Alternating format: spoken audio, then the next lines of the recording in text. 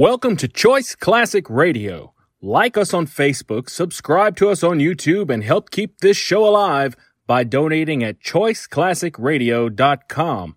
For more of your favorite old-time radio shows, join us on our companion podcast, Choice Classic Radio Detectives, where we bring to you tales from the greatest detective shows the golden age of radio had to offer. And now, with 926 episodes from 1934 to 1955, we bring to you Lux Radio Theater.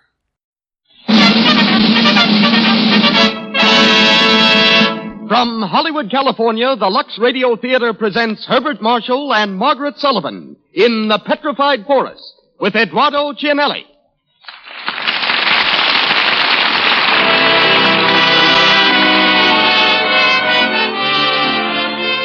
Lux presents Hollywood.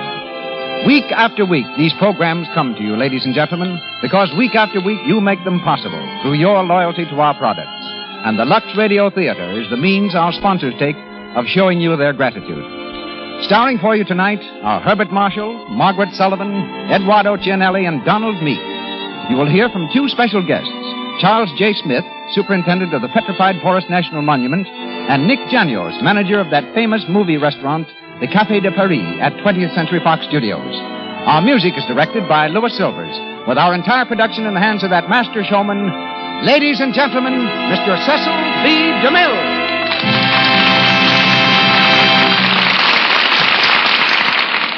Greetings from Hollywood, ladies and gentlemen. The city of Baltimore gave us the Star-Spangled Banner.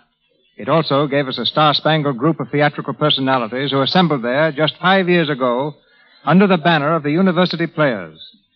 At that time, they were an unknown collection of stage-struck youngsters intent on making good. Their leading man was Henry Fonda, and their ingenue, a little miss from Virginia named Margaret Sullivan. They remained in Baltimore 17 weeks, employed by an optimistic producer who paid them $10 a week and meals. This year, as the star of Stage Door, Margaret Sullivan returned to the same city and to the same theater, rounding out a 5-year campaign in a burst of glorious success. When Margaret was in college, her English professor returned an essay she had written with a brief but uncompromising comment, "For heaven's sake, stop acting." Margaret was just stubborn enough to ignore him, reasoning that a girl must have some fun. She's been acting ever since, with her love for the legitimate stage keeping her from Hollywood all too long. She's back here now, however, and starts work shortly on a new film.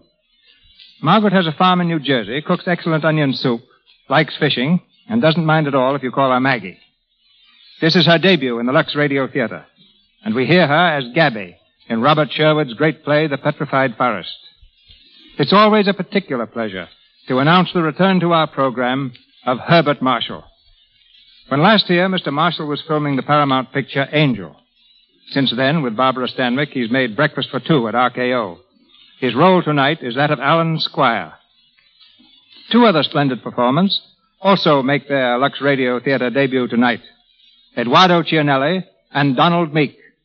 The comparative newcomer to pictures, Mr. Cianelli is already duplicating in films the brilliant record he established on the legitimate stage as a character actor.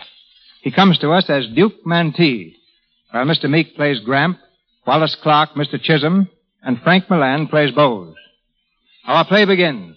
The Lux Radio Theater presents Herbert Marshall and Margaret Sullivan in The Petrified Forest with Eduardo Cianelli and Donald Meek.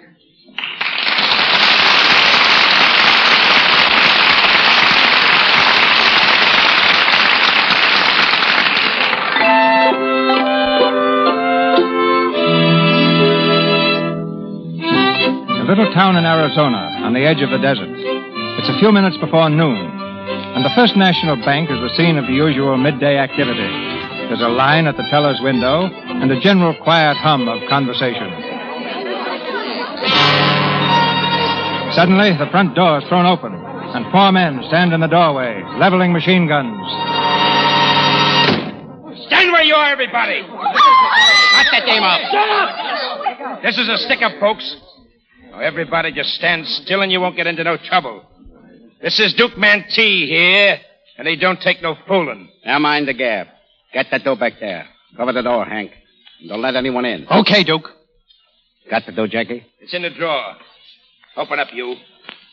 I'm speaking to you, Teller. Open it up yourself. Why, you... Don't argue with him. Open it. Let me give it to this wise guy, will you? I'll take care of him myself.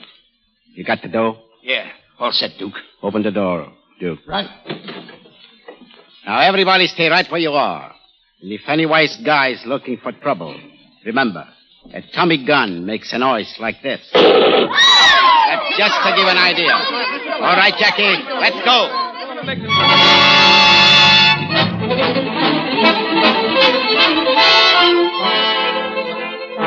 Calling State Police, Arizona State Police. Duke Mantee last reported to be heading west on route number 66.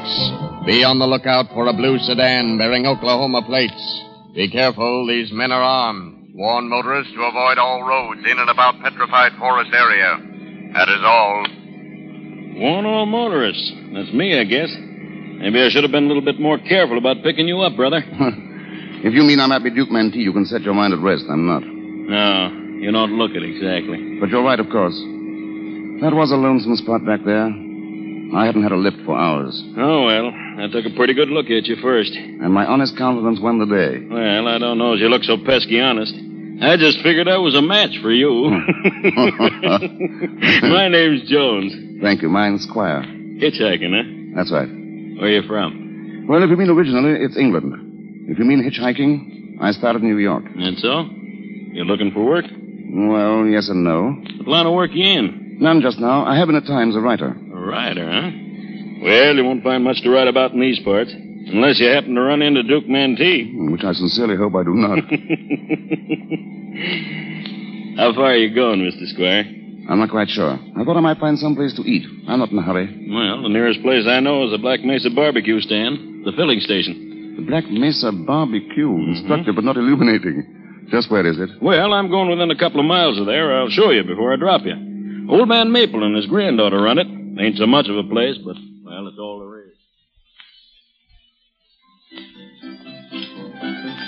What's the sad news, Gabby?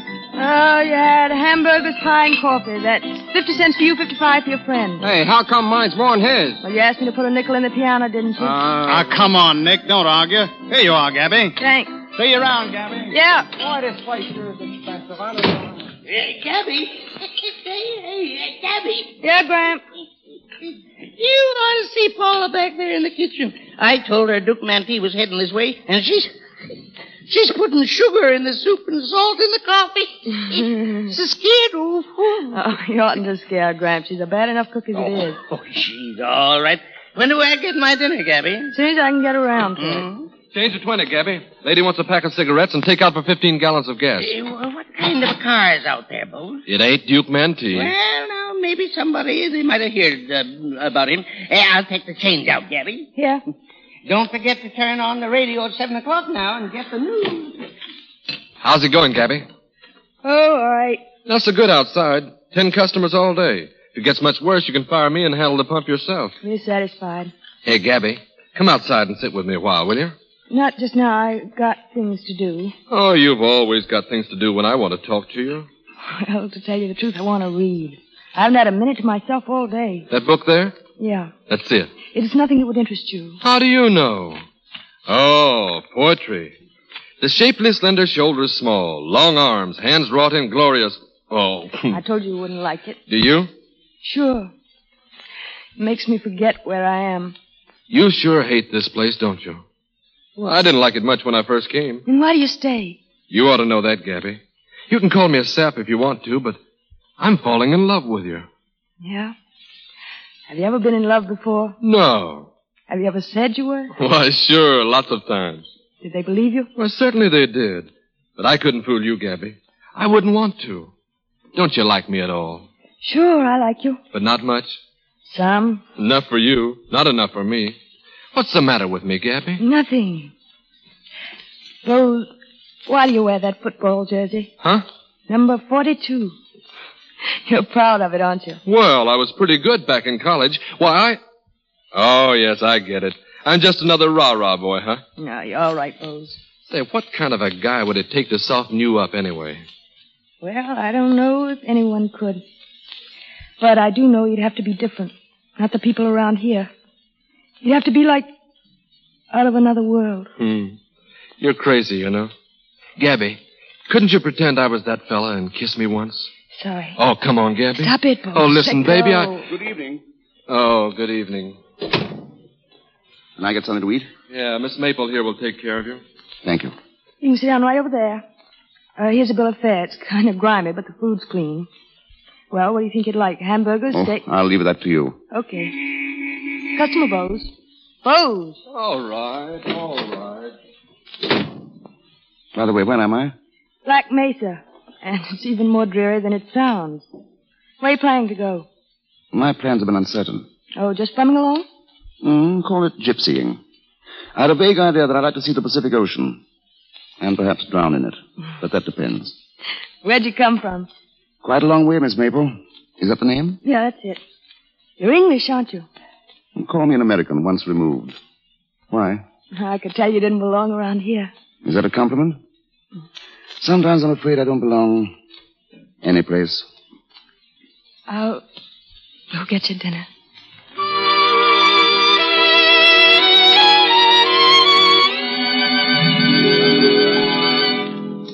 There's his picture in the paper, Mr. Squire. Duke Mantee. He doesn't look very vicious, does he? Well, I'll tell you. You can't tell a killer except by his chin. Did you ever notice that? I don't think I ever saw a killer. Well, I've seen plenty of killers. You ever hear of Billy the Kid? Yes, indeed. Well, I knowed him well. He took a couple of shots at me once.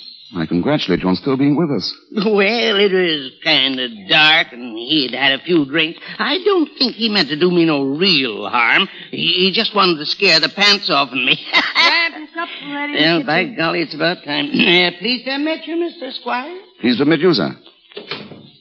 Like the soup? It's the best I ever tasted. Well, shall I pour your coffee now? Thanks.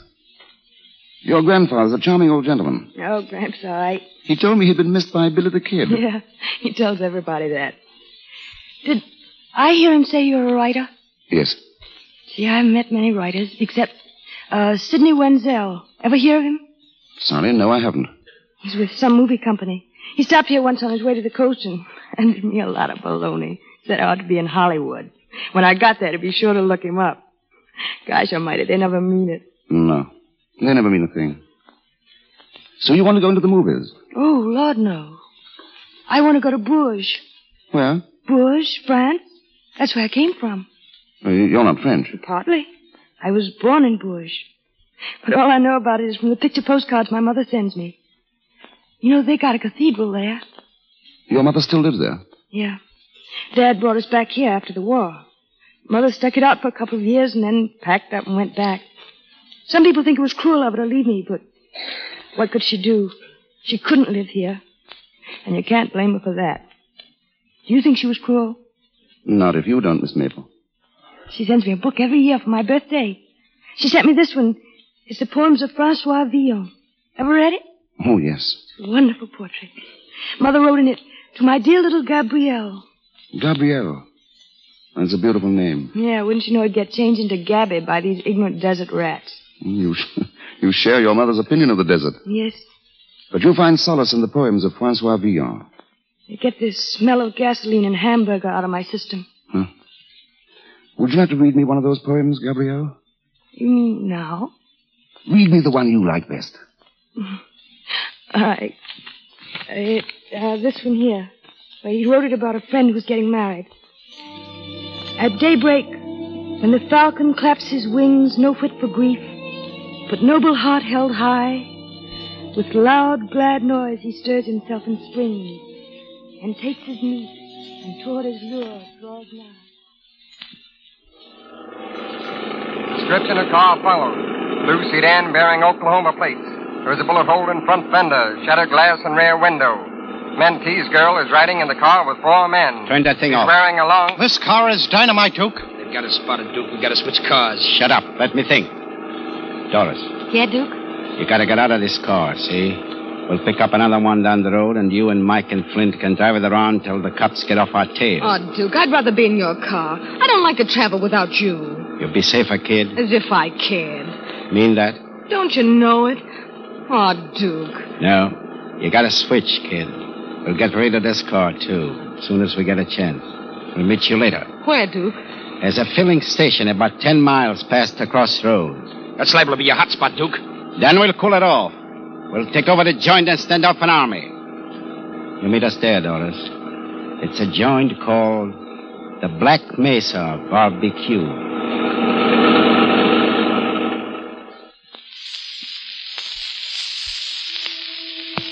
Seeing reason wills not that I cast love by, now here with reason shall I chide and fret. Go on, Gabriel. Nor cease to serve, but serve more constantly. This is the end for which we twain are met.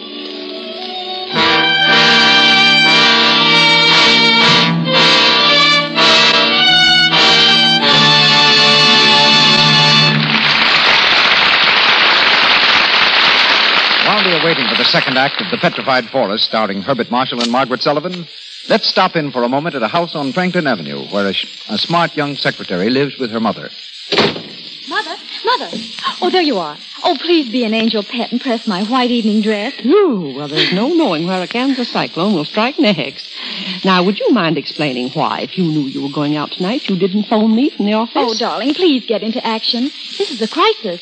I'm going dancing with the boss's son. Well. And I couldn't call you because I was taking dictation all afternoon. And now I'm a little frazzled around the edges. I won't have time to do the dress My myself. dear, you do look tired. Why don't you take a little nap? You'll feel so much better. Nap? Oh, I haven't the time. Anyhow, I know something better and quicker. I'll just pop into a Lux toilet soap bath. Well, I don't know. I should think that if you Oh, don't worry, Mother. My Lux toilet soap bath really does refresh me wonderfully. Leaves me feeling full of pep. Well, you certainly always do look lovely when you go out. Oh, you're just an old flatter. Well, anyway, there's another thing my Lux toilet soap bath does for me. Its active lather is a wonderful way to protect daintiness. And I love the delicate perfume it leaves on my skin. Well, hurry up, dear. You won't be ready in time. All right, I'm off to my beauty bath. Be nice to Bill if he gets here before I come down. Mr. DeMille takes us back to our play. Herbert Marshall, Margaret Sullivan, Eduardo Cianelli, and Donald Meek continue with The Petrified Forest. A few minutes have passed. Purple shadows are gathering over the desert. In the Black Mesa barbecue, Gabby and Squire, unaware of the approaching gangsters, continue their talk over the lunch counter. And that's why you want to go to France, for understanding. Yes, and I will go there someday when I have the money. I hope I won't be too old. I dream about it all the time. Bourges. There's something beautiful to look at, and wine, and dancing in the streets. If I were you, I'd stay here, Gabrielle, and avoid disappointment. You see, I've been to France. Oh, what were you doing? Writing books? No, planning to write books.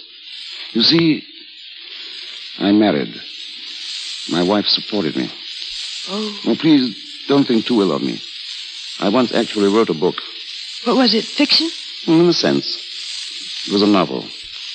Not very successful, I'm afraid. It cost my publisher quite a lot of money. It also cost him his wife. You see, she divorced him and married me.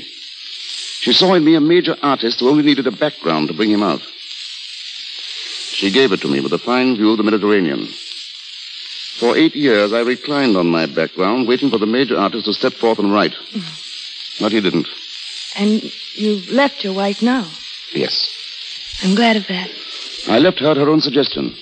She had taken up with a Brazilian painter, also a major artist. Then I decided to go forth and discover America. What were you looking for? Well, that's rather hard to say. I suppose I've been looking for something to believe in, hoping I'd find something worth living for, something worth dying for. And what have you found? Nothing as interesting as an old man who was missed by Billy the Kid and a fair young lady who reads Villon. I do other things that would surprise you. I'm sure you do. I wouldn't tell this to everybody. I paint pictures. Oh, could I see them? I never let people see them. I don't get kidded. They're kind of crazy Oh, pictures. please let me see them. Perhaps it's my mission to introduce you to posterity as an American genius. Are you kidding me? No, Gabrielle. I've never kidded anybody outside of myself.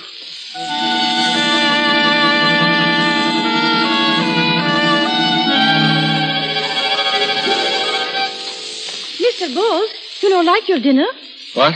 You don't like your dinner, Mr. Bowles? Oh, sure, Paula. I always like what you cook. Well, but you no eat. Well, I'm just not as hungry as usual. Well, you sit and look at that door. And you look at that door. Oh, come on. You eat your dinner, eh? What do you suppose they can find to talk about all this time? Oh, don't you worry. Eat your soup. He'll be gone soon, and you'll have her all by your lonesome again. Well, you can't go too quick for me.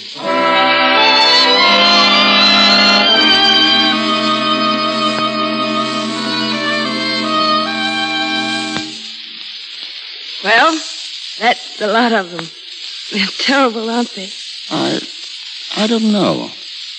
What made you paint with these extraordinary colors? I don't know. It's just the way I feel and see. Are they any good? I tell you, Gabrielle, I can't say. I'm tremendously impressed. Gee, I bet I could improve if I could get to France. You know, they've got some of the finest art schools in the world there. Don't you realize? There are probably thousands of artists in France today who are saying, I'd find a really big theme for my canvas if I could only get out to Arizona. Yeah, I know. They say the desert's full of mystery and it's haunted and all that. Maybe it is, but there's something in me that makes me want something different. Maybe it's the French in my blood. I wonder. Would you like to marry a Frenchman? No, I don't want to marry anyone. I want to be free. Always. Well, how about that stalwart youth outside there in the football jersey? When I came in here before... Oh, he was trying to kiss me. That's nothing. There's always a chance of development. Yeah, he's after me, all right. You think he'll succeed? Well, I haven't decided yet. What do you say? Don't ask me, Gabrielle. But you ought to know something. You've seen a lot. I don't know anything. You see, the trouble with me is I belong to a vanishing race. I'm one of the intellectuals. That means you've got brains. Yes, brains without purpose. No aim. But you must have some kind of a purpose. Where are you going from here? That depends where this road leads. Oh, it leads to the petrified forest. It's a gloomy old place full of dead trees that have turned to stone in the desert. The petrified forest? A suitable haven for me. Perhaps that's what I'm destined for, to make an interesting fossil for future study. Alan Squire, a specimen of the in-between age who was born too late for the Great War and too soon for... This coffee's good. Here, have some more. You know, you talk like a darn fool. I know it. No wonder your wife kicked you out. No wonder she fell for you in the first place. What did you say your name was? Alan. Alan? I've been thinking. About what? Thinking how wonderful it would be to go to France with you. To see all its beauty through your eyes. To learn all about its art from you. You know, you could make an artist out of me, a real artist. You could make me think and feel. Oh, it would be glorious. Alan, could it possibly be? I'm afraid not. I could never retrace my steps. Oh, you mean you haven't enough money? Even that is an understatement. Well, I haven't enough either yet. But I've got a lot coming to me someday. What? Are you proposing to me? Trying to turn me into a gigolo again? No, it'll be different this time. Listen, do you know how much Grant has got salted away in the bank at Santa Fe? $22,000 in Liberty bonds. I wish he'd give it to me now while he's living, but he won't. But it's all willed to me. Of course, we might have to wait years and years for it, but if you'd only stay... You think you like me as a life companion? Yes, I know I would. And I don't make mistakes. Wouldn't you like to be loved by me? Yes, Gabrielle. I should like to be loved by you. You think I'm attractive? There are better words than that for what you are. I didn't say you'll stay, Alan. You haven't anything else to do. Oh, that's just it. You couldn't live very long with a man who had nothing to do but worship you. That's a dull kind of love, Gabrielle. It's the kind that makes people old too soon. But I thank you for the suggestion. You give me something wonderful to think about during my lonely wanderings. I'll think of the chimes of Bourges. And you. Oh, you mean you're going now? Yes. Well, I can't stop you. No, Gabrielle, you can't. But you can do me one great favor before I go. Would you mind very much if I kissed you goodbye? No, I wouldn't mind. You would understand that it would be nothing more. Yes, I'd understand. It's just a kiss. That's all. That's absolutely all. Gabrielle. So, that's what's been going on in here. Who do you think you Leon are? Bose. Just because she's cute and sweet, you thought you could get fresh, Oh, huh? he didn't get fresh. He only wanted to kiss me goodbye. Yes, the impulse is rather hard to explain, but... You needn't wait to explain. Just pay your check and get out. Very well. How much do I owe, Miss Maple? 30 cents. He's been eating all this time and only ate 30 cents? Keep quiet. 30 cents, eh? That's very reasonable indeed. But that brings us to another embarrassment. I haven't got 30 cents. I haven't anything. Oh, you haven't, huh? What have you got in your pack there? Shirts, socks, a passport, an insurance policy. And you thought you could pay with a kiss, did you? Why, I'll... Take your hands off him, Bose. There's a car outside. See what they want. Good evening. Good evening. We'd like some gas and oil, please. All right, Bose. How much? My chauffeur will tell you. That's nice of him. Oh, and I'd like some cigars, please. Don't forget the cigarettes, George. Oh, yes, dear. I know. How far is it to the Phoenix Biltmore, young lady? Oh, about 200 miles.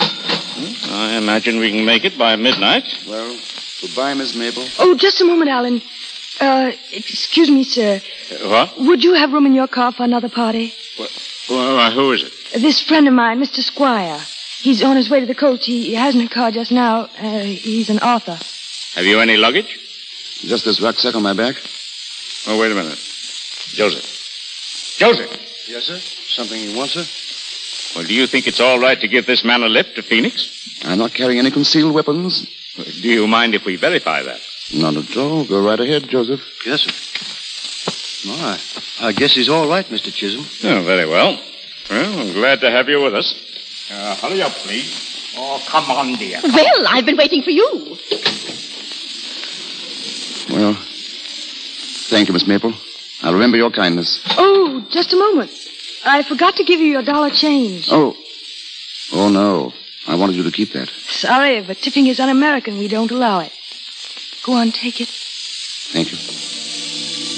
I suppose I'll never see you again, Gabrielle. No, that's the way it is in a gas station. They come and they go. But somehow or other, I'll repay that dollar. Lord knows when. Perhaps we'll run into each other someday in Bush. Perhaps. Goodbye, Gabrielle. Goodbye, Alan.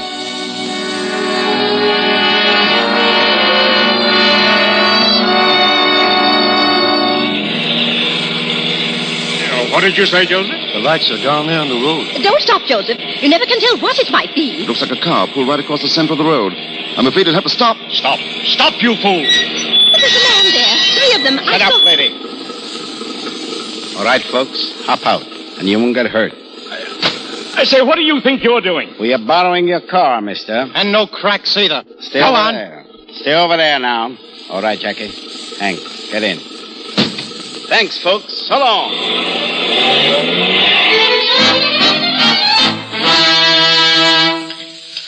Can I help you with those plates, Gabby? No, thanks. Funny guy, that panhandler. When he was getting in the car, I got feeling kind of sorry for him and tried to slip him some change. You did? Yeah, but he wouldn't take it. Handed it back. Didn't mind holding you up for a meal, but he had too much That was pride. awful nice of you, Bose. I appreciate it. Say, you talk as if you were nuts about him. I'm not nuts about him. Well, if you appreciate it so much, how about being a little nice to me for a change? Yeah, I'd like to be nice to you, Bose. I'd like to be nice to everybody. Well? I'll think about it, Bose. Oh, gee, Gabby, you're a swell girl. I'm crazy about you, honey. Honest, I am. In here. Bose. Shut up, lady. Now behave yourself and nobody will get hurt. Cover the back door, Hank. Sure. Who's the boss here? What's it to you? Listen, wise guy. This is Duke Mantee here, the world-famous killer, and he's hungry. Shut up, Jackie. Who's in that other room? Only one old My man. grandfather's in there. Go get him, Jackie. Okay, Duke. What do you got to eat, sister? Here's the bill of fare. He's got a nerve. Don't give it to him. Shut up, you, and sit down. Football player, huh? Yes, and you better not let me get close enough to take a sock at you. I used to be quite a fan. Hey, cut it now. Come on in here. Here's the old man. Sit down, Pop.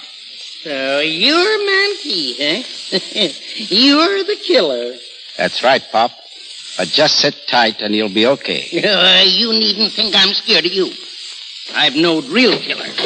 Gabrielle. Alan, why did you come back? There's some bandits around here. Yes, so we heard. They stole Mr. Chisholm's car. All right, buddy, take it easy. Oh, my friend of the road. Sit down, pal, down here.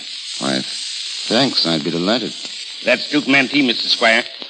What did I tell you about a killer's chin, huh? He's a killer, all right. He's a gangster and a rat. Shut up, Bozeman. Yeah, and if the sheriff finds out he's here, we'll have some real killing, won't we? The cops ain't likely to catch up with us. Not tonight. So we can all be quiet and peaceable and have a few beers together and listen to the radio. Because I may as well tell you, folks, old Jackie there with a machine gun is pretty nervous. And he's got the itch between his fingers. So let's everybody stay right where they are.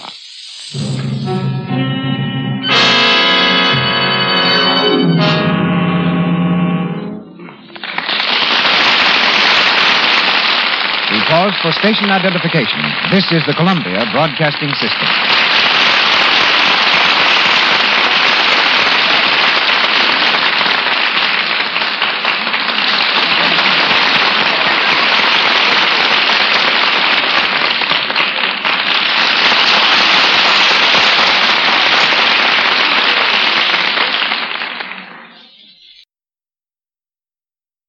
Act 3 of our play, starring Herbert Marshall and Margaret Sullivan, will be heard shortly. It's undoubtedly true that most of us are a lot more familiar with the play and the motion picture called The Petrified Forest than with the 90,000 acres in northeast Arizona from which the drama borrowed its name.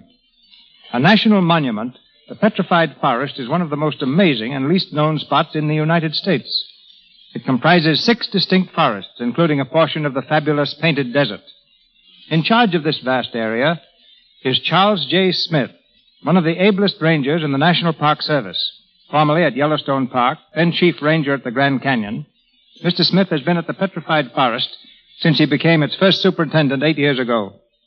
Mr. Smith, the heroine of our play called the Petrified Forest a gloomy old place full of dead trees that have turned to stone. What have you to say about it? Well, Mr. DeMille, it's certainly an old place, and it certainly is full of trees turned into stone. But as for being gloomy, well, to me it's the most awe-inspiring sight in the whole world. One of our 6 forests happens to be called the Blue Forest. I can easily understand that if anyone wanders out there all alone and is inclined to be a little moody, the weird atmosphere of the place won't make him any more joyful.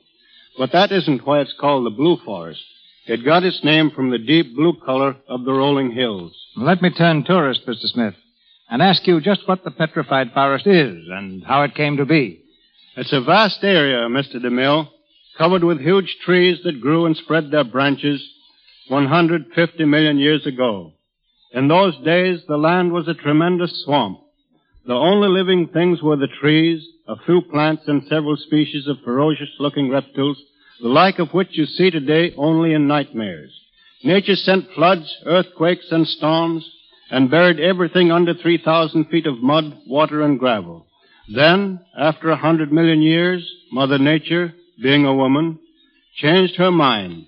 She sent winds, rains, and more storms to erode the earth, to sweep it away, and bring this forgotten cradle of life back into the light of day. The bones of the reptiles have turned to fossils, and the trees lie stretched out on the earth, petrified into a substance almost as hard as diamonds and of tremendous weight. But what made them turn to stone? The great pressure under which they lay, together with the minerals in the waters that once rolled over them. The trees have turned from wood into gorgeously colored semi-precious stones. The outside is reddish-brown, but where the logs have broken apart, where they have crashed into heaps of stone, they are glittering masses of pure agate, carnelian, amethyst, jasper, and onyx. Were all the trees in the Petrified Forest blown apart, and their semi-precious jewels extracted, there'd arise a mountain of glittering stones worth a fortune. That statement, Mr. Smith, is apt to bring half the country to your doorstep tomorrow. I'll be glad to welcome them. But they'll soon learn that no one is allowed to carry off samples and that the grounds are closed and carefully patrolled at night. Yes, it's a strange, weird place. Like the Blue Forest, the second forest has its own peculiar characteristics. There, the ground is covered with chips of petrified wood, and at times, as you walk through them, they'll ring out with a tinkling sound like the music of tiny silver bells. Have you ever encountered any incident such as our play presents? Has a bandit ever sought sanctuary in your hills and deserts? No, not that I know of. But Route 66, which was undoubtedly the road taken by Duke Mantee, leads right into the forest. And coincidentally, at exactly that point is a little lodge and filling station very similar to the scene of tonight's play. Years ago, the Painted Desert was a favorite haunt of killers and bad men, and today we're called upon now and then to watch for fleeing bandits. One of the most ironical happenings occurred in the forest when a woman and her 2 children were trapped by a terrific blizzard. All about them were logs of wood that might have made a roaring fire and saved them. But the wood was stone, and days later the 3 bodies were found, frozen to death in a forest.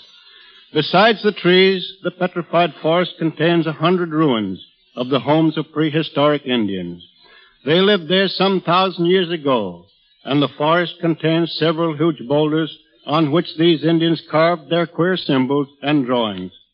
The carving that puzzles me most is a picture of a stork carrying a baby. But I've never been able to find out how an Indian happened to make a picture like that in prehistoric times at the edge of the Arizona Badlands. But maybe he was the Walter Winchell of the tribe and chose that modern manner of announcing a blessed event.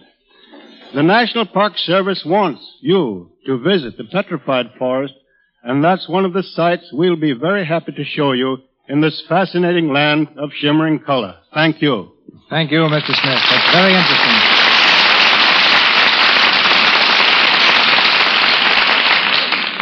The Petrified Forest, starring Herbert Marshall, Margaret Sullivan, Eduardo Cianelli, and Donald Meek.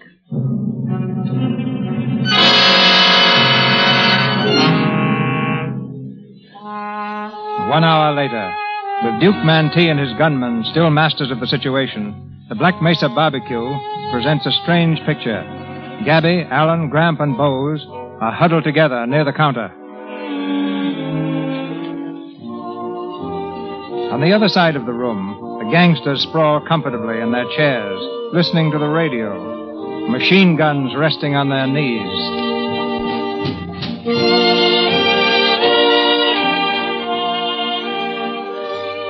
Hey, Duke. What do you say we lay him out of here? Not yet. We gotta give him time to get here. Maybe they got lost. Not Doris. Well, I wish he'd show up. Waiting for a girl, huh? Sit down, halfback, and sit still.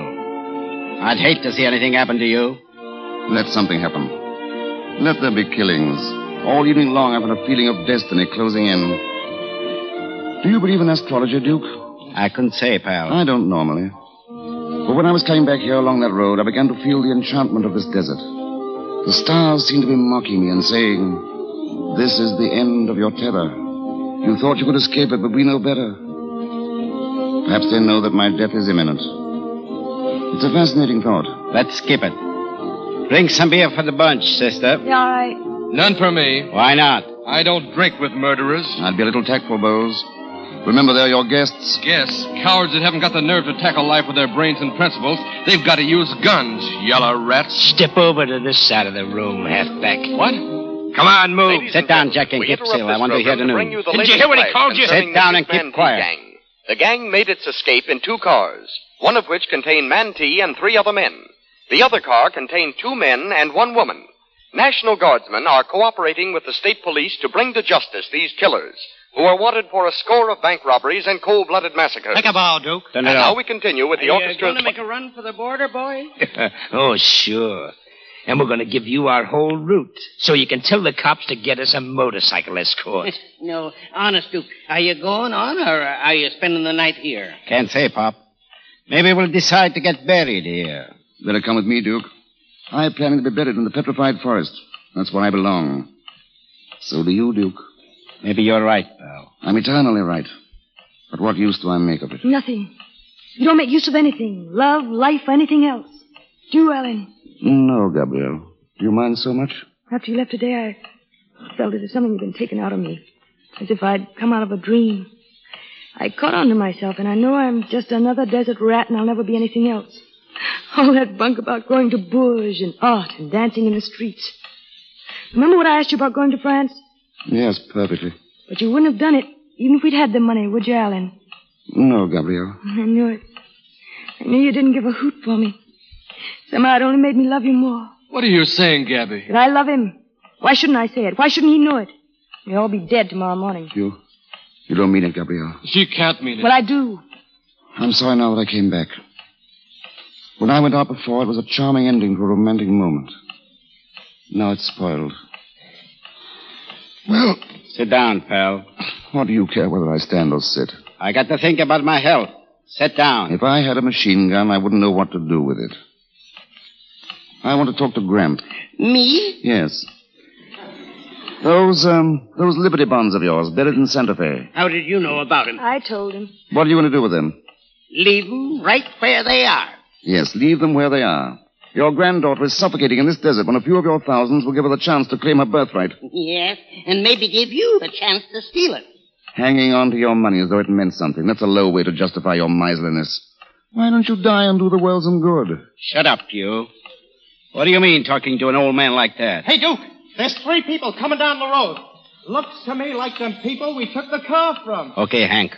Get outside and take a look. Okay. You too, Jackie. Sure. Duke, I was guilty of bad taste, and I apologize to Mr. Maple. Oh, sure. He must be drunk. You'd better crawl, or I might have to put the lug on you.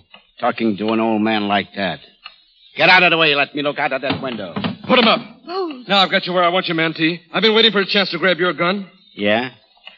And wouldn't you be surprised if Jackie was leaning in that window behind your back, ready to fill you full of holes? What? Oh! Thanks for turning your head, halfback. And thanks for returning the gun. He got me in the hand. That doesn't matter, but I muffed the chance to kill him. It was a good try, college boy. Come on, keep moving. This is outrageous. Here they are, Duke. It's the same bunch, all right. I frisked them. They're harmless. I don't know what frisk means, but he pawed us all over. Come on, step on it. Sister. Yep. Take the halfback outside and bandage him up. Okay. Go with him, Jackie. And you might tie him up and leave him there. Sure. Come on, get going. I demand to know the meaning of this. It has no meaning, Mr. Chisholm, has it, Duke? I don't know, pal. But if Mr. Chisholm is a smart guy, he'll sit down quiet to join the party.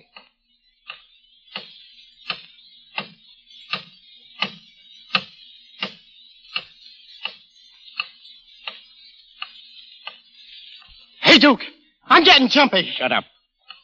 Go out and see if Jackie's with that dame and the halfback. They're okay. He's tying them up.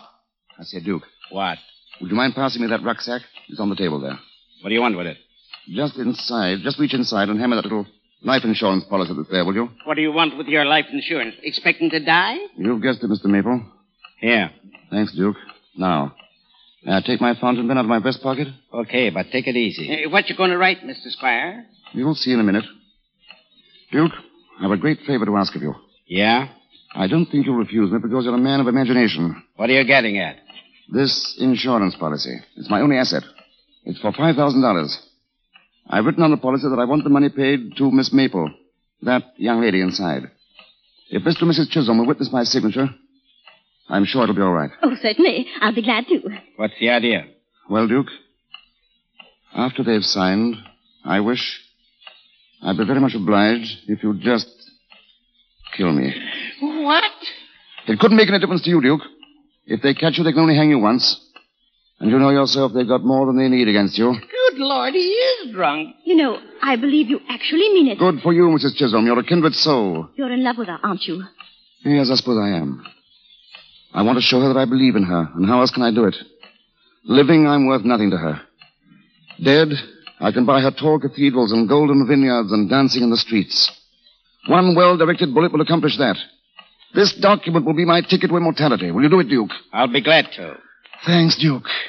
Just let me know when you want it. Pick your own moment. Say just before you leave. But I prefer to have her think you did it in cold blood. Will you all please remember that? Certainly we'll remember. Of course. Mr. Squire, before you do this, let me tell you one thing. Yes? There ain't a woman alive or ever did live that's worth $5,000. And let me tell you one thing. You're a forgetful old fool. Any woman is worth everything any man has to give. Faith, jealousy, love, hatred, life or death. Don't you see that's the excuse for our existence? It's what makes the whole thing possible and tolerable. Did you hear that, George? Yeah, I heard. Mr. Squire, do you really believe all that? I mean, about women? Of course I do. And there's a man who agrees with me, don't you, Duke? I don't know, pal. I wasn't listening. Then permit me to speak for you.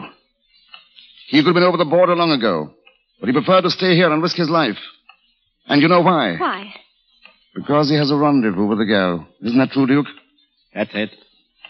I guess we're all a lot of saps. But I wouldn't be surprised, pal, if you were the champ. Did you think I was kidding when I said I'd be glad to knock you off? I hope neither of us was kidding. Did you think I was? I just wanted to make sure. You're all right, pal. I'll try and fix it so it won't hurt. You're all right, too, Duke. Thanks.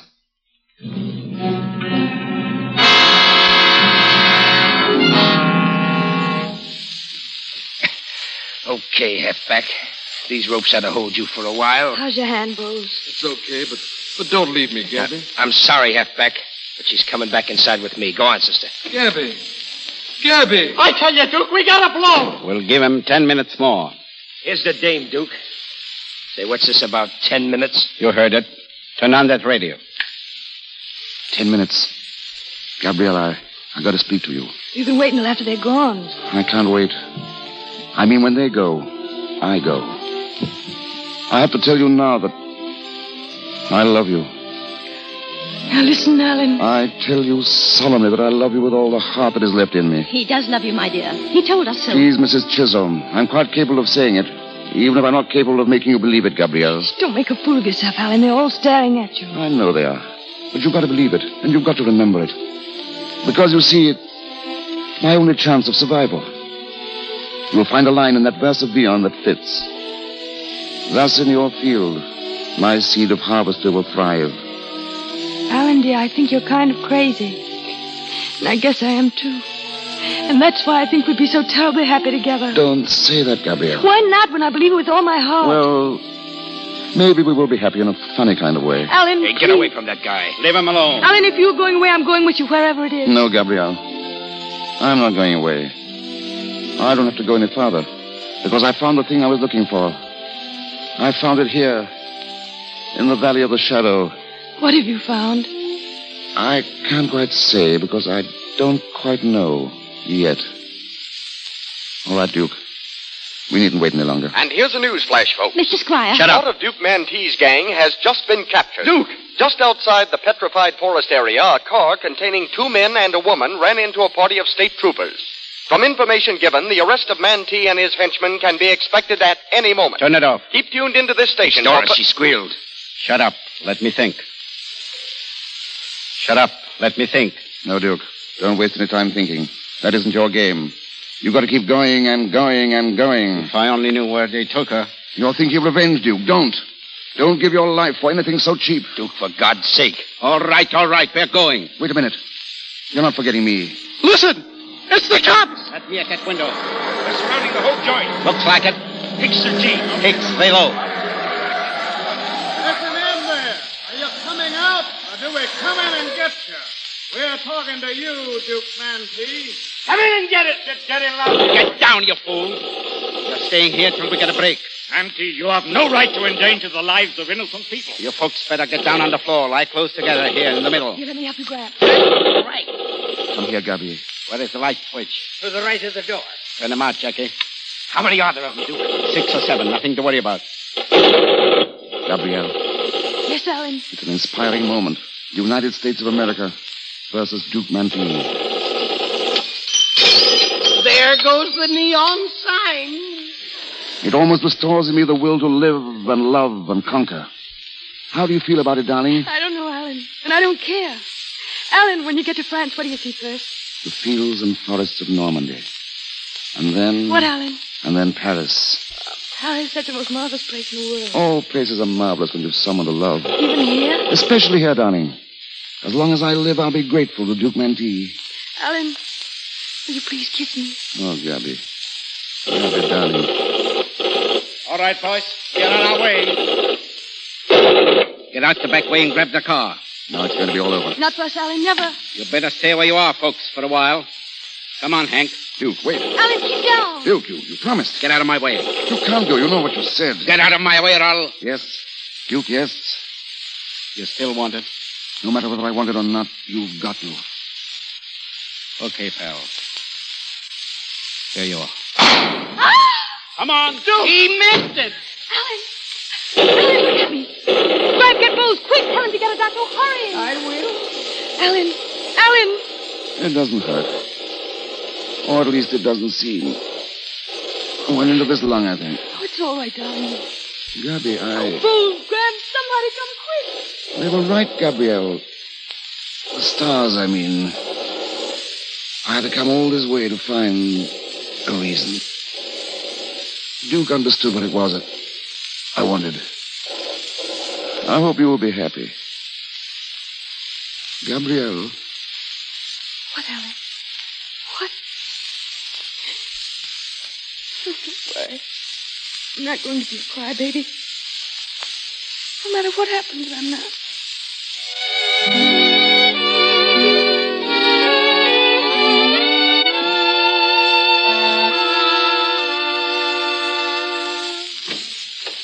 Gabby. What, Bose? They got Mantee, Gabby. Did they? How is that fella? The doctor's in with him now. He's pretty bad. Oh, gee, that's tough. He was a good guy up there. If he doesn't come back, we'll bury him out there, in the petrified forest. The petrified forest? That's what he wanted. Doctor. Miss Maple? How is he, Doctor? Is there any chance at all? Yes, there is. Oh, what do you... He has a chance to live, if he wants to. Oh, let me see him. Let me speak to him.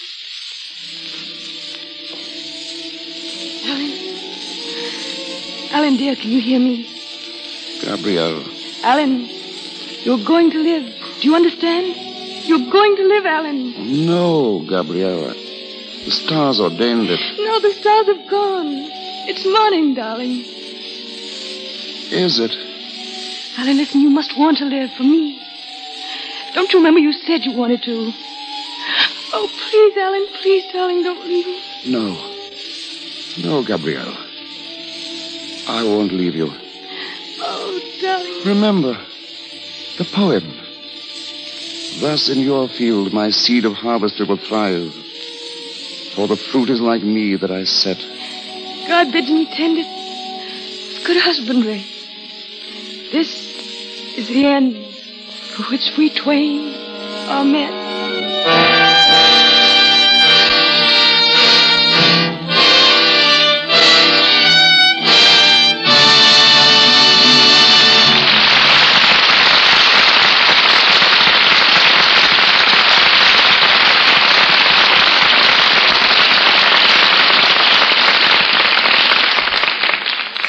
And so the Petrified Forest joins the long list of plays produced in the Lux Radio Theater.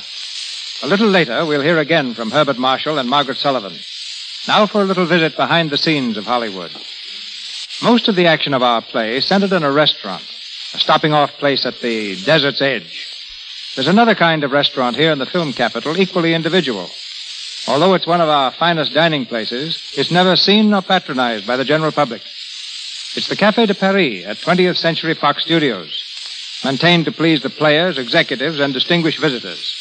In command is Nick Janios, a Greek, who first learned the favorite foods of the stars by managing the celebrated Brown Derby. Nick feeds the stars not only at mealtimes, but during production, too, for it's part of his job to supply the food seen in pictures. Is that correct, Nick? Yes, and it's quite a task when you have a picture like wife, doctor, and nurse. For example, a lot of the scenes take place in the kitchen of a nightclub. So I had to supply hundreds of pounds of food, complete equipment, and teach the actors to act like chefs. Why is it, Nick, that so many of your countrymen own restaurants? Why are so many Chinese in laundry business? You're going into reverse. I'm the one who asked the questions. Well, next time, ask me for an easy one. Like, why so many stars use Lux toilet soap? Well, why wait till next time? All right, in the first place, it's the official soap at 20th Century Fox Studios. And anything that stops with Mr. Zanuck is good enough for me. Okay. What's your next course? What more can you tell us about supplying food for pictures? Is there a particular knack, Nick? That's pretty good. For one thing, we have to be just as accurate in food matters as we are in costumes or backgrounds. Take the picture in all Chicago. I supply the hundreds of loaves of bread for the production, and since the time is 1871, the bread had to be baked in a round form used in those days. In the Rich Brothers picture, Life Begins in College, Harry Rich has a scene in which he impersonates a girl. You see him parting his nose, and then you see him eating the Potter Puff. No, Harry isn't crazy. In fact, he's pretty smart. But Potter Puff is really sponge cake with sugar coating. Harry, by the way, ate about 40 such a Potter Puffs. What do the other stars like when they're not dieting? Walter Windsor and Warner Baxter can be very happy with some seafood. Simon Simon and Loretta Young like lamb chops. Charlie Chaplin is delighted with a plain jelly sandwich and a cup of tea to dunk it in. I saw Walter Cutler eat 4 lobsters at one sitting, so I guess Walter Cutler likes lobsters. Mr. McLaughlin isn't particular what he eats, as long as there are 2 portions of it. What about your smallest patron, Shirley Temple? There's my pal. Shirley and I once went into business together. She had saved $11 in a penny bank and decided to go into a pie business. I supplied the pies, 20 of them, about as big as a pancake. Shirley brought them onto the set in a pie wagon, which you call a factory. She sold them out and made $1.40. And that's where this cook's tour comes to an end. Many thanks. Thanks to you, Nick.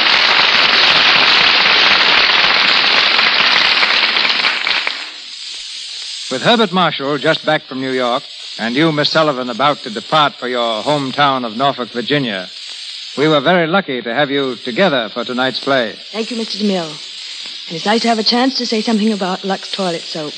As long as I can remember, I've used Lux Toilet Soap at camp, in school, in college, in the theater, and in Hollywood.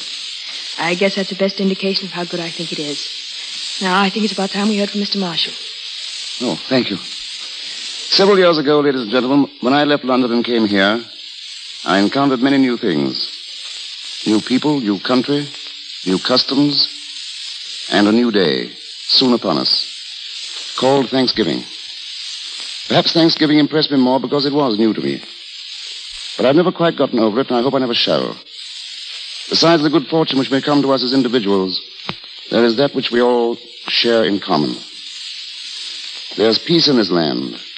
There's freedom and there's work to be done. Dogs still wag their tails. The sun is warm, and sleep still comes at the end of the day. These are great things. For them, let me join you and give thanks. Good night. Good night, Bart. Good night, Miss Sullivan. Ladies and gentlemen, this is your announcer, Melville Ruick. The great show planned for your entertainment next Monday will be announced in just a moment by Mr. DeMille.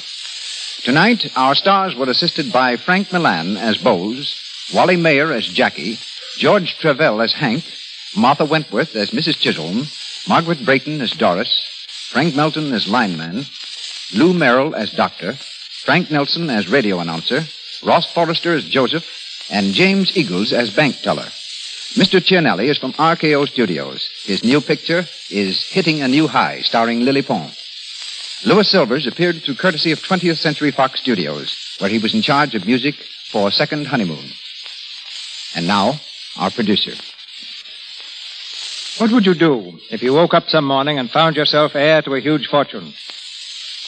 Around this theme, dozens of books and plays have been written. Outstanding among them is J. Hartley Manners' romantic comedy, Peg o' My Heart, which tells the story of a little Irish girl suddenly lifted from the deck of her father's fishing boat and deposited in the luxury and splendor of English aristocracy. This is the play we bring you next Monday night, starring the same glamorous personality you saw in the film, Miss Marion Davies. Co-starred with Miss Davies will be Brian Ahern, and the supporting cast of famous players includes Benita Hume, J. Farrell MacDonald, and Gerald Oliver Smith.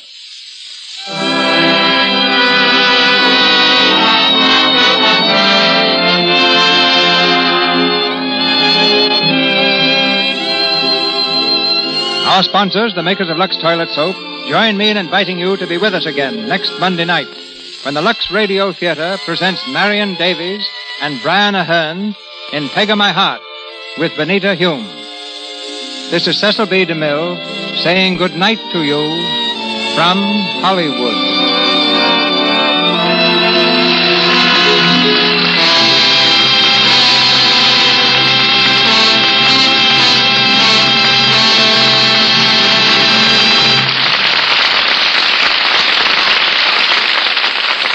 This program, ladies and gentlemen, came to you with the good wishes of the makers of Lux Toilet Soap, the beauty care preferred by 9 out of 10 Hollywood stars. Join us in the Lux Radio Theater every Monday night. Be part of the large audience that gathers weekly from coast to coast to listen to Hollywood's famous performers and the personalities behind the scenes of motion pictures. And now, our sponsors, staff, and all our cast join me in wishing you all a very happy Thanksgiving. This is the Columbia Broadcasting System.